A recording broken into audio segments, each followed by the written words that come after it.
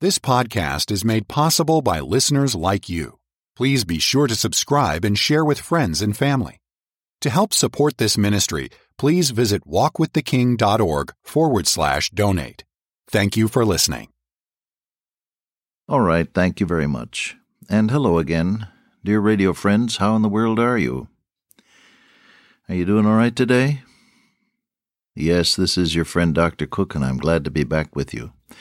I look forward to these times when we can share from God's Word. We're looking now at Mark chapter 12, beginning with verse 28.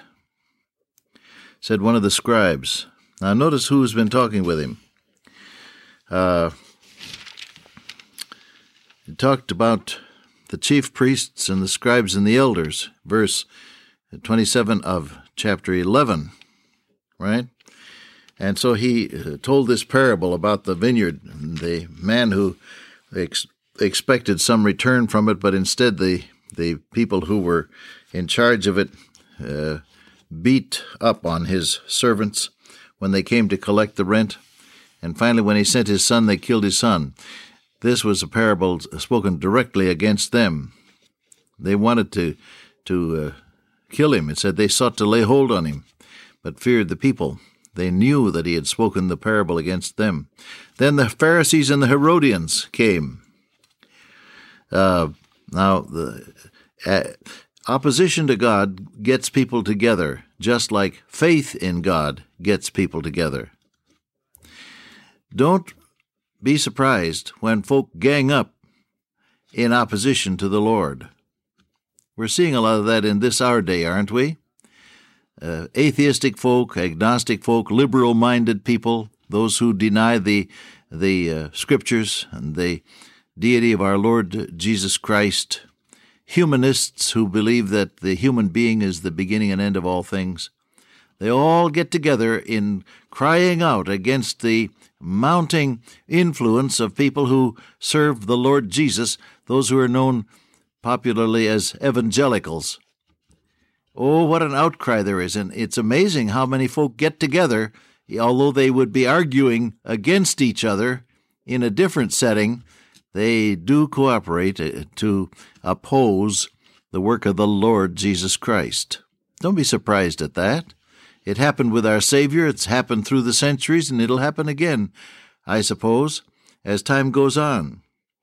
So now here's the Pharisees and the Herodians. The Pharisees were intensely nationalistic, and the Herodians were just the opposite. They believed you ought to cooperate with the occupying powers of Rome in order to keep peace and be prosperous.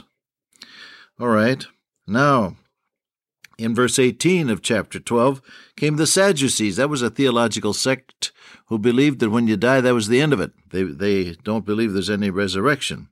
And so they came with a question about the resurrection. And he answered, we talked about that the last time we got together. You don't know the Scriptures nor the power of God. The balance that keeps you from error is a knowledge of God's Word and an experience of His power through the indwelling Holy Spirit of God. Now, one of the scribes, now this is the scribes asking a question. And it said he perceived that the Lord Jesus had answered all these people well. So he said, which is the first commandment of all?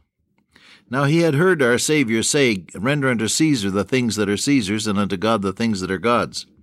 And he thought to himself, all right, now I'll nail him down. There has to be a first great commandment. There has to be one great ultimate duty. What is it? I'll ask him that. So he said, which is the first commandment of all? And Jesus answered him and said, he quoted from Deuteronomy, Hear, O Israel, the Lord our Lord is one, our God is one Lord, and thou shalt love the Lord thy God with all thy heart and with all thy soul, with all thy mind and with all thy strength. This is the first commandment. And the second is like, namely this, thou shalt love thy neighbor as thyself. There is none other commandment greater than these. The scribe said, Well, Master, thou hast said the truth. There is one God, there is none other but He. And when Jesus saw that he answered discreetly, he said, Thou art not far from the kingdom of God. And no man after that dared to ask him any question. What do you make of all this? Number one, if you're going to nail down the ultimate source of a man's destiny, you come right straight back to your relationship with God. So often we give different kinds of alibis. We say, oh, if I had had a different background, if I were born into a different family, if I'd had a different upbringing, if I had had more advantage educationally, if I only had the breaks that some other people seem to get in their employment, if I had only been promoted here and there, things would be different. Well, I suppose that is true. If circumstances were different, they would be different. That is a tautology that needs no arguing. The point is, however, if you're going to discuss ultimate destiny, you come right straight back to your relationship with God. Thou shalt love the Lord thy God with all thy heart, soul, mind, strength. Love your neighbor as yourself. This is the ultimate. Now, how do we apply that in everyday living? Well, I think you have to ask yourself honestly, do I really love God, or am I merely mouthing the words? Oftentimes I think as I hear people singing that beautiful song, My Jesus, I love thee, I know thou art mine, for thee all the follies of sin I resign, my gracious Redeemer, my Savior art thou, if ever I loved thee, my Jesus, 'tis now. Beautiful words. I see people singing them idly, and it pains my heart because I know that it grieves our Lord. It's one thing to say I love you, it's another thing really to love, isn't it? You know that. Now, how is your relationship with God getting along? How is your relationship with God getting along? Do you know? Have you thought about that? Do you really love Him, or do you give lip service? The complaint that God had for His own people, His ancient people, the Jews, in the centuries past, was voiced by one of the prophets, this people worshipeth me honoreth me with their lips, but their heart is far from me. It says in another place in the Old Testament, they feared the Lord and served their own gods. Oh, they went through the motions of worshiping Almighty God, but they had their own idols set up in their own tents and houses. No wonder the songwriter said, the dearest idol I have known, whatever that idol be, help me to tear it from thy throne and worship only thee. This is a truth that we have to grapple with. Destiny is made up not of circumstances, my beloved friend. Destiny, yours, that is, your destiny is made up not of circumstances around you, but of your relationship with God, moment by moment by moment. When you make that relationship right, and when your heart is filled with love for God, He has a way of guiding you in and through and around, and oftentimes in spite of the circumstances, so as to glorify Himself and bless you in the process. Someone wrote that he was so discouraged with the job situation, and I came back with an answer, commit thy work unto the Lord, and thy thoughts shall be established. I said, pray about your job, and you'll find your attitude and your circumstances changing. After a while, back came a letter saying, I did what you said. I prayed about my job, and my attitude changed, and now I'm in line for a promotion. All right, good. Your relationship with Almighty God is the basic element in determining your destiny, the greatest commandment of all. Now, one of the sad things in the Scripture is the almosts.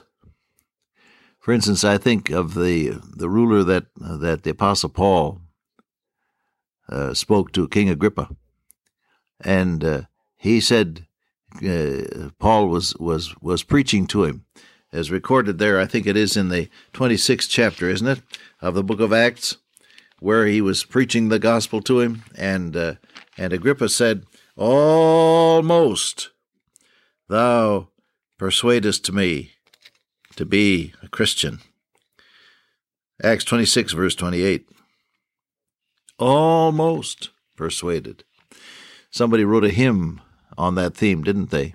And we oftentimes sing it when we're giving a gospel appeal. Almost persuaded, now to believe. Almost persuaded, Christ to receive. Seems not some soul to say, go, Spirit, go thy way. Some more convenient day on thee I'll call. almost persuaded, almost, but lost. Yes, the songwriter was accurate, and we need to think in these terms. Almost is not enough. There can only be one winner. Second place is just second place. Almost. Sometimes I use the illustration of running for a train in Japan. Many years ago, when I arrived in Japan, I was welcomed by the representatives of Youth for Christ. Dave Morgan and some of the others were there, and Sam Walgamuth. And we went over to the headquarters office and had a time of fellowship and prayer, and suddenly someone looked at his watch and said, "Oh, your train is leaving in just a few minutes. We've got to get out of here." Ran down the stairs, picked up my 11 suitcases or whatever it was. I had way too much baggage because I had recording equipment and everything else with me, and ran into the car and drove pell-mell across the city in that horrendous traffic, and got to the railroad station just in time, I thought, to make the train. Ran up the stairs and got there in time to see the end of the train just disappearing around the curve.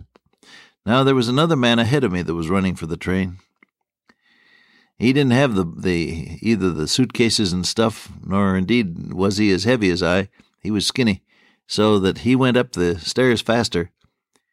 But he also missed the train. He missed it by a few seconds, and I missed it by a few more seconds. And so then oftentimes I'll ask the audience when I'm telling this story, I'll say, now which one of us missed it the most? Well, you say you both missed it, and that, of course, is the meaning of Romans 3:23. All have sinned and come short of the glory of God. You've missed it. Almost is not enough when you're dealing with God. And Jesus said to this man, "Thou art not far from the kingdom of God." But not far is not far enough. Am I talking to somebody today who's religious, and you're cordial toward the things and the truths of God? That's why you're listening, actually. You tuned in this program because you're not in opposition to all of this. You're cordial toward it, and you think well of all of this, but you have never yet committed yourself absolutely to the Lord Jesus Christ as Lord of your life. Why don't you do that right now? If you have opportunity, just bow and say, "Lord Jesus, be Lord of all in my life. Take control of all that I am. Be my Lord and Savior." Just open your life to Him by faith right now. And so you won't run the risk of the almost syndrome, where you don't make it because you were close, but you never entered in. Dear Father, today, help us to enter into Thy perfect will. In Jesus' name, amen. Till I meet you once again by way of radio, walk with the King today and be a blessing.